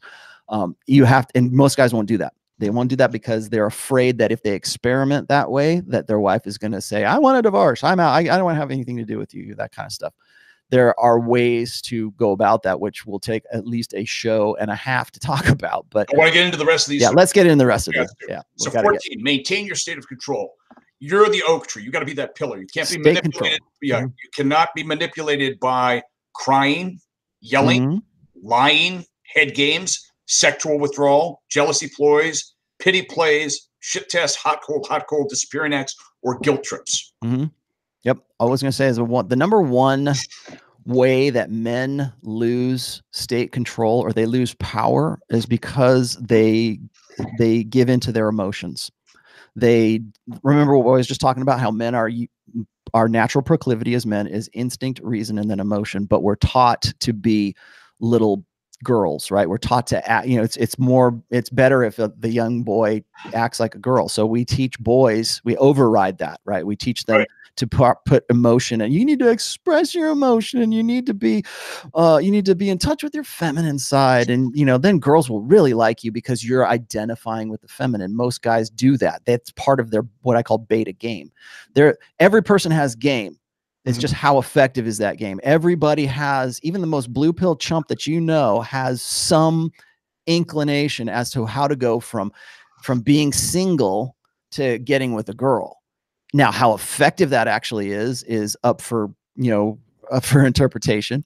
But guys think that that's what's, that's the direction that they need to go. So what is working for you?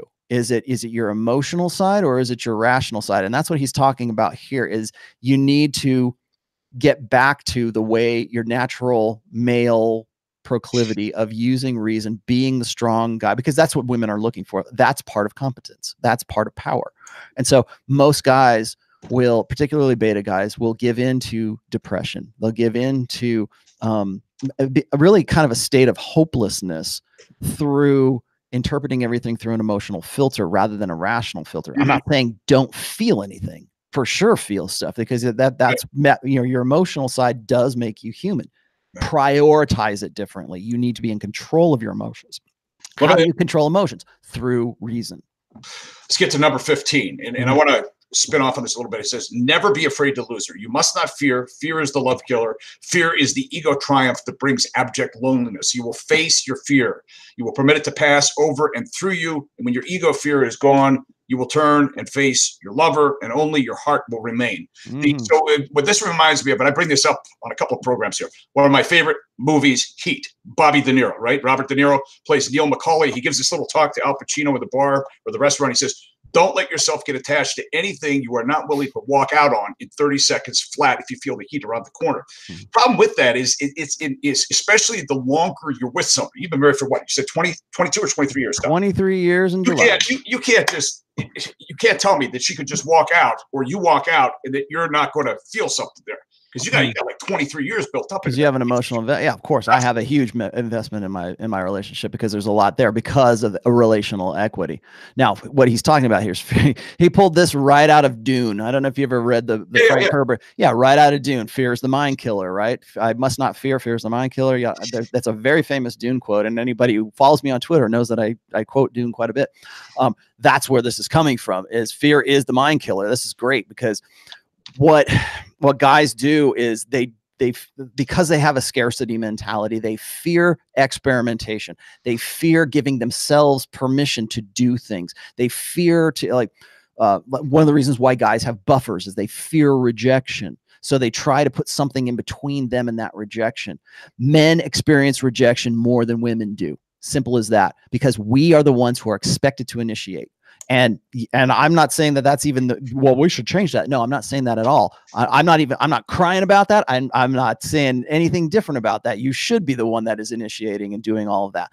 But there's a fear that guys have, particularly when they're not confident about themselves, they're not confident in their abilities, and whether it's dealing with a woman that they're already in a relationship with, or they're trying to put themselves out there. I think that when he wrote this, it was more for the guys who are trying to run game on girls, because there is that fear. That's that fear that she's out of my league, right? That's an iron rule of Tomasi, number 8. Never let a woman, or always let a woman figure out why she won't have sex with you. Never do it for her. Well, why is that even a rule? Well, it's because guys fear. They fear that they self-defeat. They won't even put themselves out there because they already have lost the game. In their heads, they've already lost the game. So why even try? Why do I even want to bother with that? Because why should I get in a relationship with a woman? Because she's hypergamous and she's going to go and find Chad, and I'm never going to measure up to the next biggest fish. Well, they don't think of those things through. But where does that come from? It comes from a state of fear. So you have to sort of move past that and give yourself permission. Well, people like guys fear to make themselves their mental point of origin because it's going to step on people's toes. They also fear the idea of actually being responsible for their own actions. Like they don't know what it is. They don't know what to do. And then if they screw up, then they don't know, like it's not on somebody else. It's not because their supervisor said something. It's because they made the choice to do that thing. So they fear that. So yeah, I mean, that's kind of basic stuff. I mean, you can apply this rule to things that are far beyond just intersexual dynamics. All right. So we've gone through all 15. Let's get to the super chats. All right. Isn't it 16? We got another one? Oh, wait. No, you're right. No, sorry about that. We got one more. No. I would never be afraid to lose her. I must have jumped. What did I miss? I don't know what you missed. It says maintain your state of control. Never be afraid to lose her was 16. Mm-hmm. Err on the side of. Did I do err on the side of too much? Yeah, I think it was never be afraid to lose her. Wasn't that the one? Never be afraid. That was the last one. We just did that. Oh, we did. It's about fear. Oh, maybe we were out. Maybe we were out of order. I don't know. Never be afraid to lose her. Never be afraid to walk away. Yeah. Yeah. Connected with her? No, I think we went through. Okay, so I guess we went through all of these. All right, let's go to super chats. Somebody in the chat's gonna go, no, dude. You missed this one. You missed this one. Okay. I'm gonna do supers right now. Get them in if you want. Thank you so much for all of these. I'm hoping we can get to all of these before the end of the show. Anyways, also, real quick, make sure you hit that like button. Please hit the subscribe button and also get the alerts, because I'm doing, if anybody saw my interview with Hotep Jesus on Friday, that was kind of a spur of the moment kind of thing that we did. Like we've been talking about doing it for a while, and then he went on Joe Rogan and he said, let's do it on Friday. So we did. So you would get an alert if you have subscribed and you're getting an alert. So please do that. Let's get started with these. Do we want to do the bonuses last, or do we want to just kind of let's just fire through these? These real quick. here. Okay, let's just fire through these. This is from Rob Cruz, $20. Thanks, brother. Salute to the Rational Male and MLD. Oh, that's Modern Life Dating. Yeah, John. The game never stops. Remember that, everyone. Todd S. I don't know who you are, but thank you very much. No, excuse me. That was Rob Cruz. Todd S. Another $20. Thank you, brother. I think we have two separate definitions of vulnerability in Western culture. One is weakness, as you mentioned. The other is more along the lines of transparency. Alan that's a female definition of vulnerability. Right. You think so? Okay. Yeah. I've got like two really good posts. One of them is called vulnerability. The other one is called surrender. And so if you want to learn a little bit more about my take on the idea of surrender, like transparency. Well, okay. Here's the thing is guys are vulnerable without even knowing that they're vulnerable. I mean, if you're going to get into a relationship with a woman, you're vulnerable. Why? Because she could very easily just, manipulate you and, run a Me Too, scam on you of some sorts. Yeah. You're vulnerable just for making the attempt. Mm-hmm. So let's just be honest here. In Western culture, we have never been more vulnerable as men in being that we are making our approaches and we're instigating and initiating things from a point of we could get raked over the coals for this kind of stuff. But if you want to read those, it's vulnerability and then there's surrender. So go ahead and have a look at those. I've already answered this in those. I hate to just throw a link there, but I want to get through these. Let's see. This one. It says, "Hi, Rolo. Why do guys get friend zoned when they become her psychologist and emotional tampon? Isn't it alpha to take care of her emotions?" I think it's from Rainier Lopez. Okay, it's one thing. It's okay. No, it's not, because you are a man and she is the woman. Okay, if she wants to be with her friends and she wants to get emotional with her friends, that's fine. Because what have I always said? I've said that men or women have boyfriends and girlfriends, and if you're not having sex with her, you are her girlfriend. So if you adopt the role of communicating with her as a woman does, if you are pandering to her emotions, if you are holding her hand and if you're apologizing for yourself, if you're doing these kinds of things that work within her emotional frame, and you're lost frame right there. Should you what does he say? Isn't it alpha to take care of her emotions? No, it's not. You need to be the bulwark, as Roy puts it in here. You need to be the lighthouse in the storm is what you need. And what does he said? Her emotions are a tempest, and you need to be the rock in that tempest. That's exactly what he's talking about here. So why do guys get friend zoned when they become the psychologist and the emotional tampon? Well, that pretty much answers your question right there, because they've decided to opt for the role of not being the man and not being the primary in the relationship, and they've adopted the role of counselor, of beta, of good listener, of beta orbiter. That you might as well be her girlfriend. Like I said, you might as well communicate with her. If you communicate with her as a woman, her subconscious interprets you as a woman. That's why. What's the next one here? This is Rainier Lopez for $4.99. Thanks, brother. Hey, Rolo and Pat, what are your thoughts on men declaring love, proposing marriage? Society expects men to ask women, but there's a difference, right? I'm not really sure what you're getting at in that. Is there a difference from women asking men or men asking women? I think when it comes to marriage, traditionally the guy asks the woman. I think what he's trying to ask him from freeing this is it the guy? Well, we covered this. This was number one on the list of the 16. Should the guy be the one to declare the love first? That's what he's asking. No, and you should just rewind the tape here, and you'll find out why. No, does society expect men to ask women? Not just society, your biology it prompts you to be the one to initiate. That's natural order. That's the natural order. That's the way you evolved as a human being, as a man. Remember, you have maybe I just need to run this out real quick here. As a guy, you have natural proclivities that are the result of 100,000 years of evolution. You are going to lean towards thinking certain things. Your brain is not wired the same way that a woman's is. Your emotional state, the way that you interpret things through instinct, emotion, and reason, or instinct, reason, and emotion, that is the result of your evolutionary firmware in the back of your head. That's just how you naturally are. Now, can guys be different? Sure, they can, because think about it this way. You have hardware, firmware and you have software. Your hardware is your body and the way that you're wired, and your brain, your synapses, and your endocrine system, and everything that goes into you to make you as a man, right? That's the hardware. Then there's the firmware. Those are the things that you have natural proclivities for. Throwing a ball. There are naturally things that men have a proclivity for that women do not, and vice versa. Okay. So women tend to be more interested in people. Men tend to be more interested in things. Go look up Dr. Steven Pinker if you want to understand what the innate gender differences are between men and women. That's the firmware. Then there's the software. Software is a society. It's what you've been told. It's the nurture part of this whole thing. The nature part is your hardware and your firmware. The nurture part is your software. Can software override firmware? Absolutely. You can teach a girl to throw like a boy, right? You can teach men to quote unquote get in touch with their feminine side. Okay. So what does that do? That's an override of their natural proclivities as men to behave and to respond as men naturally would.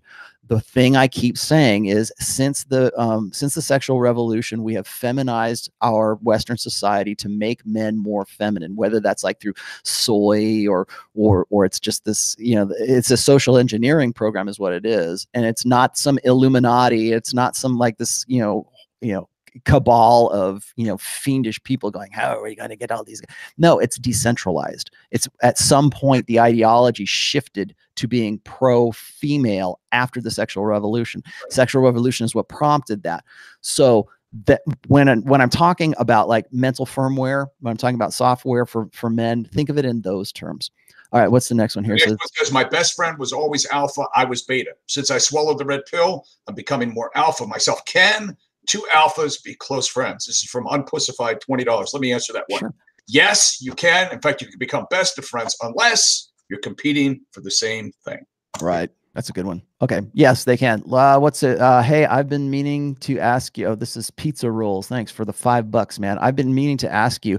I remember reading on one of your old articles that you advise against boys being medicated like with Adderall. Why is that? Because okay, here's the thing.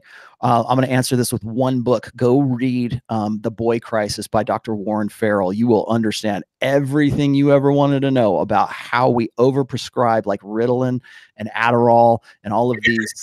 Yeah, all of the, like we overprescribe, we overdiagnose ADHD in boys. And why is that? Because we are primarily a feminine female social order, but also in our education, and we teach boys as if they're defective girls. That's part of that whole thing. Go read The Boy Crisis. And the Ritalin, especially in like K through 8, is used on boys, like 90+% boys as opposed to girls. Exactly, because boys acting like boys. Yeah. Again, here, this is a great example. So boys instinctually, and then and their natural proclivities are their their mental firmware is set up as a boy, right? That's how they want to go out and they want to run around, and they mature slower than girls, right? We know that from years and years of study. But because we have a feminine primary education system, if a boy acts like a boy, then we got to medicate him. We got to sedate him. We got to put him in the corner over there until he acts like a girl, until he starts learning like a girl, until he starts behaving like a girl, until he has the emotional capacity of a girl. Then we're going to feed him pills. Here you go. We're going to saltpeter, right? Just sit down and shut up kind of thing. And that's part of the education system. Right? Let me hit this one. It says, would you agree? Apologies from women are mostly a tool to simply absolve themselves from accountability, not to actually take responsibility. I believe it's more of a tactical maneuver to skirt an issue so they can move on. I would tend to agree with that. When women say they're sorry, it's the word's perfect, to absolve themselves, to get them out of that. They're not really sorry. Well, I shouldn't say they're not really sorry, but in a lot of cases, they don't have that genuine contrition. They're sorry that it got them in this spot. Yeah, exactly. And I like I was before talking about apology rule here. When was the last time you heard a woman apologize? I mean, for anything, but like to you personally, when was the last time a woman actually apologized to you? God forbid it would ever be at work, right? Or whatever.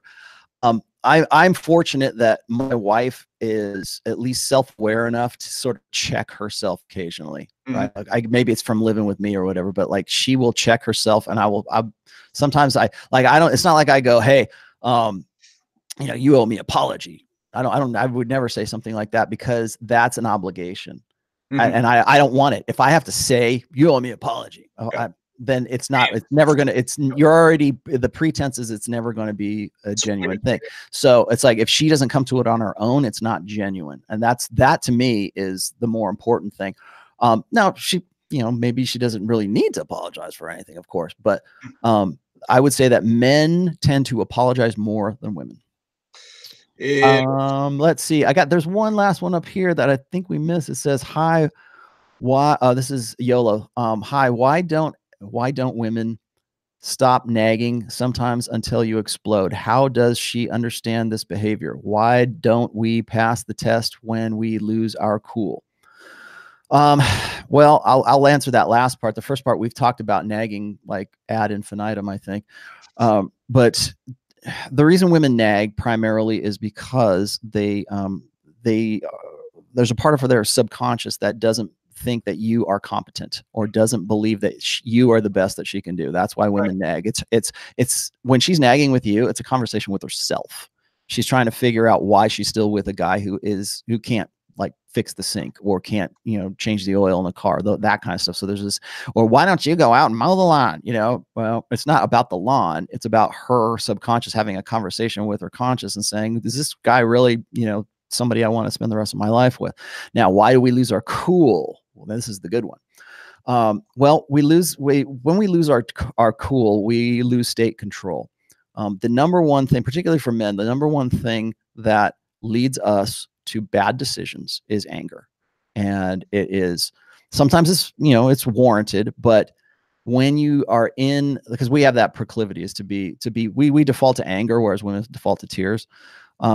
So when we do that, we make bad decisions. That's when we become, that's when we become freeway shooters, right? 24-hour rule, where if I'm there's a situation, whatever it is, I give myself 24 hours to actually respond to it, especially if it's something very important, because things can look very different in 24 hours, and you're going to say or do something that would not have been what we would have done instantaneously. By the way, you say anger is the number one thing that leads to bad decisions. I thought you were going to say sex is the number one thing that leads to bad decisions. Well, yeah, when we're talking about emotional states, okay, yeah, sex leads to bad decisions as well. But see, what got the things that got you to that sexual point? Right. That's maybe what you need to deal with more than the actual sex part. Like, every guy wants to have sex, but what is it that got you to sex that you're going to regret, or that you're going to, that's going to get you in trouble life-wise, like that for decisions that you made. Do you want to get to those? I think we're done with these. Do you want to get to the bonus question real quick, or do you have time? We can actually do a program on this another time. I want to do the creepy one. Okay. In fact, we should probably do a show on that, either on my local show or on the Rational Male here, 101. Yeah, creepy. It's a word that has become weaponized and used against men, and we get a whole segment on what constitutes creepy, because behavior from what, and it's a lot of times it's dependent on looks or status, physical appearance or status. For example, if a lady's on the treadmill at the gym or doing the stairs, whatever, and there's some guy that's looking at her a little bit too long. If it's a handsome guy, that's not a problem, right? But if it's some jerk in a wife beater, all of a sudden he's creepy. So what constitutes? And it's like a word that's overused. It's like the term racist. It's just thrown around loosely, and it can mean a lot of different things. It's a compartment word. It can mean whatever you want to mean at any given time. Yeah, for sure. I have a 3-part series about why it is that women get creeped out by a guy. It's called The Creep. It's a 3-part series. Primarily, when women find guys creepy, it's because that guy already checks off the boxes for a guy that she doesn't want to have sex with, that she doesn't want to have. She doesn't want him to think that he has a chance with her. And so there's that kind of creep aspect. And maybe we should probably just do a full show on this. Guys aren't picking up the social cues, and they're staying too long. That's part of the problem. Here's the thing. I think the problem is that women believe that men should police themselves. They should police their desires. They should police their, they should know that they're betas. They should know that they are not somebody that a woman will want to get with. And so therefore they should not even bother approaching them. Because if they do, then they're creepy. Because they miss social cues, yes, for sure. That's an aspect of it. But I mean, the joke is this: is like the hot guy goes into the office and says, "Hey, great, looking great, Susan," and she's like, "Oh," you know, because she really wants to get with the hot guy. And then the big fat dude comes in and he goes, "Hey, looking great, Susan," and she calls HR. Right, because she thinks that he's a creep. Well, the thing is the within and instantaneously, the guy who is more sexually attractive, the guy who is more obviously somebody she would want to reproduce with, as opposed to the other guy should know better, and then the other guy gets a break. Remember what I said: women make rules for beta men, and they break rules for alpha men. So they can say, "Well, that's creepy for a guy to come up and approach me." Unless he's Brad Pitt, right? Unless he looks good, unless he's an alpha guy, she's going to break that rule. And that happens in a millisecond because she sees the guy and she goes, "Yeah, I'll break the rule for that dude." And then she sees the guy who is maybe less attractive. Now, those are two extremes. What about the guy who's right in between those guys? What about the guy who is, he's got a little bit of social gravitas. He's not quite as good looking as Brad Pitt, but he's not looking like Seth Rogen, right? So he's the guy that's in between. And that's the guy that has the most problem, because the guy who knows he's unattractive he knows what he has to do. He's got to work on himself. He's got to build himself up. The guy who's already the natural alpha, if it ain't broke, don't fix it, right? It's the guy that's in the middle. And that's where the Me Too crap happens, because women decide that they want to have sex with him, or it's more convenient to have sex with him than have this awkward thing go and not have sex with them. And that's where you get that gray area. And unfortunately, there's a lot of money in that gray area right now because of Me Too. I got one last one here. Redman Anon hit me up. He says, "Not going to lie, I think demonstrate versus explicate can destroy potentially good relationships. When it comes to friends, sometimes it's better to explain, and if it's not taken seriously, then demonstrate." What do you think? I think that explaining yourself, if that is your first impulse, then I think that comes as almost like a buffer. Okay. It's like, I have to explain this, and I have to let everybody know what it is that I was thinking, rather than, it means my actions or the way I was demonstrating was interpreted differently, or was interpreted in a way that I didn't intend it to be. So it's not that explanations aren't necessary. It's that demonstrating things and doing stuff, doing the work, going out there and proving that your actions are always going to be more intentional and are always going to speak loud, like, actions speak louder than words, right? Does that mean you don't say anything? No, of course again, it's this goddamn, binary stuff. It's like, well, should I just demonstrate or should I just explicate? No, it's not. Okay. Can you, sometimes an explanation is necessary. You've got to say something to tell somebody that, hey, you interpreted that the wrong way. Like, what was I saying before about apologies, right? If I'm going to say, hey, look, you interpreted that wrong, I'm not going to give you an apology. I still have to explicate. I still have to say that. But that's one instance. The other instances is if a woman says, I want to go on a girl's night out. Okay, well, then the medium is the message, right? And I have to set a boundary. And the best way to set that boundary is not to explain it, but it is to demonstrate what those boundaries are. Because boundaries are ineffective unless there is teeth in them, unless it hurts, unless there's something that goes along with there has to be consequences to a boundary. So that's another thing. So what's better? Is it better to demonstrate your boundaries, or is it better to explicate your boundaries? Well, if you're all you're ever doing is explicating your boundaries, then you're a paper tiger. There's nothing to you. We can do the creeper thing on another. Yeah, we'll have to do that. I got another real quick one here. Christian Gray, I'm going through the Tarzan effect. Why can't I seem to attract any women? 50 to 60 approaches, no numbers and hookups. Easier during blue pill and purple pill days to spin plates. Okay. What is the Tarzan effect? Okay, I good question, man. I have no idea what you're talking about with the Tarzan effect, but here's the thing. If you're spamming approaches, if you're doing 50 to 60 approaches, first of all, I think this is BS. Okay. So let me tell you right now, Christian Gray, because guys will say this, well, it's, it's all these pickup artists. They think that it's a numbers game. No, it is not a numbers game. It is a persistence and a consistency game. Okay. I'll give you the example that I always give. And it is this, is that go out and make one approach every weekend with a new girl. Promise yourself, say, you know what, it's Friday night, I'm going to go out and make an approach. If it fails, I'm going to learn from it. I'm going to figure out what's going on. I'll try to adjust. I'll try to calibrate a little bit. Maybe you want to do 2 in a weekend, whatever. Don't do more than 1 or 2. But if you do one consistently every single weekend for a year, you've done 52 approaches. And that is more approaches than most guys will do in a lifetime. So if you're spamming approaches and nothing's working for you, it's because you're spamming approaches, because you're not taking it seriously.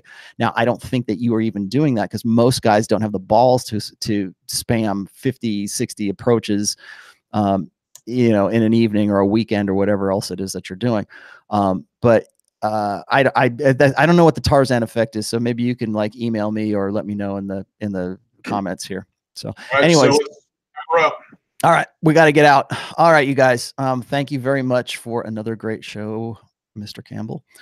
Back here Sunday. Yeah, we will be. Let's see. Is anything else going up? We're going to be back here Sunday. I will be doing Rule Zero, which is our sort of pass around show that's going to be going on Saturdays. Look at my Twitter feed for that, or subscribe to me. Subscribe to Ryan Stone. Subscribe to all the guys in that are the regulars, and you'll get a notification at some point. Just something we're doing right now. We just want to have some, group chat kind of thing. And we'd like to include you guys as well. I will be on Pat's show. Let's tell him what time. We're going to do that on Friday. I will let you know by Wednesday, no later than Wednesday. Okay. Sounds good. All right, man. Good show. Thanks for watching. And again, if please hit the subscribe button, please hit the like button. And if you have any questions about anything we talked about in the show, then hit me up in the comments. Share us on social media too. Yep. That's good. Okay.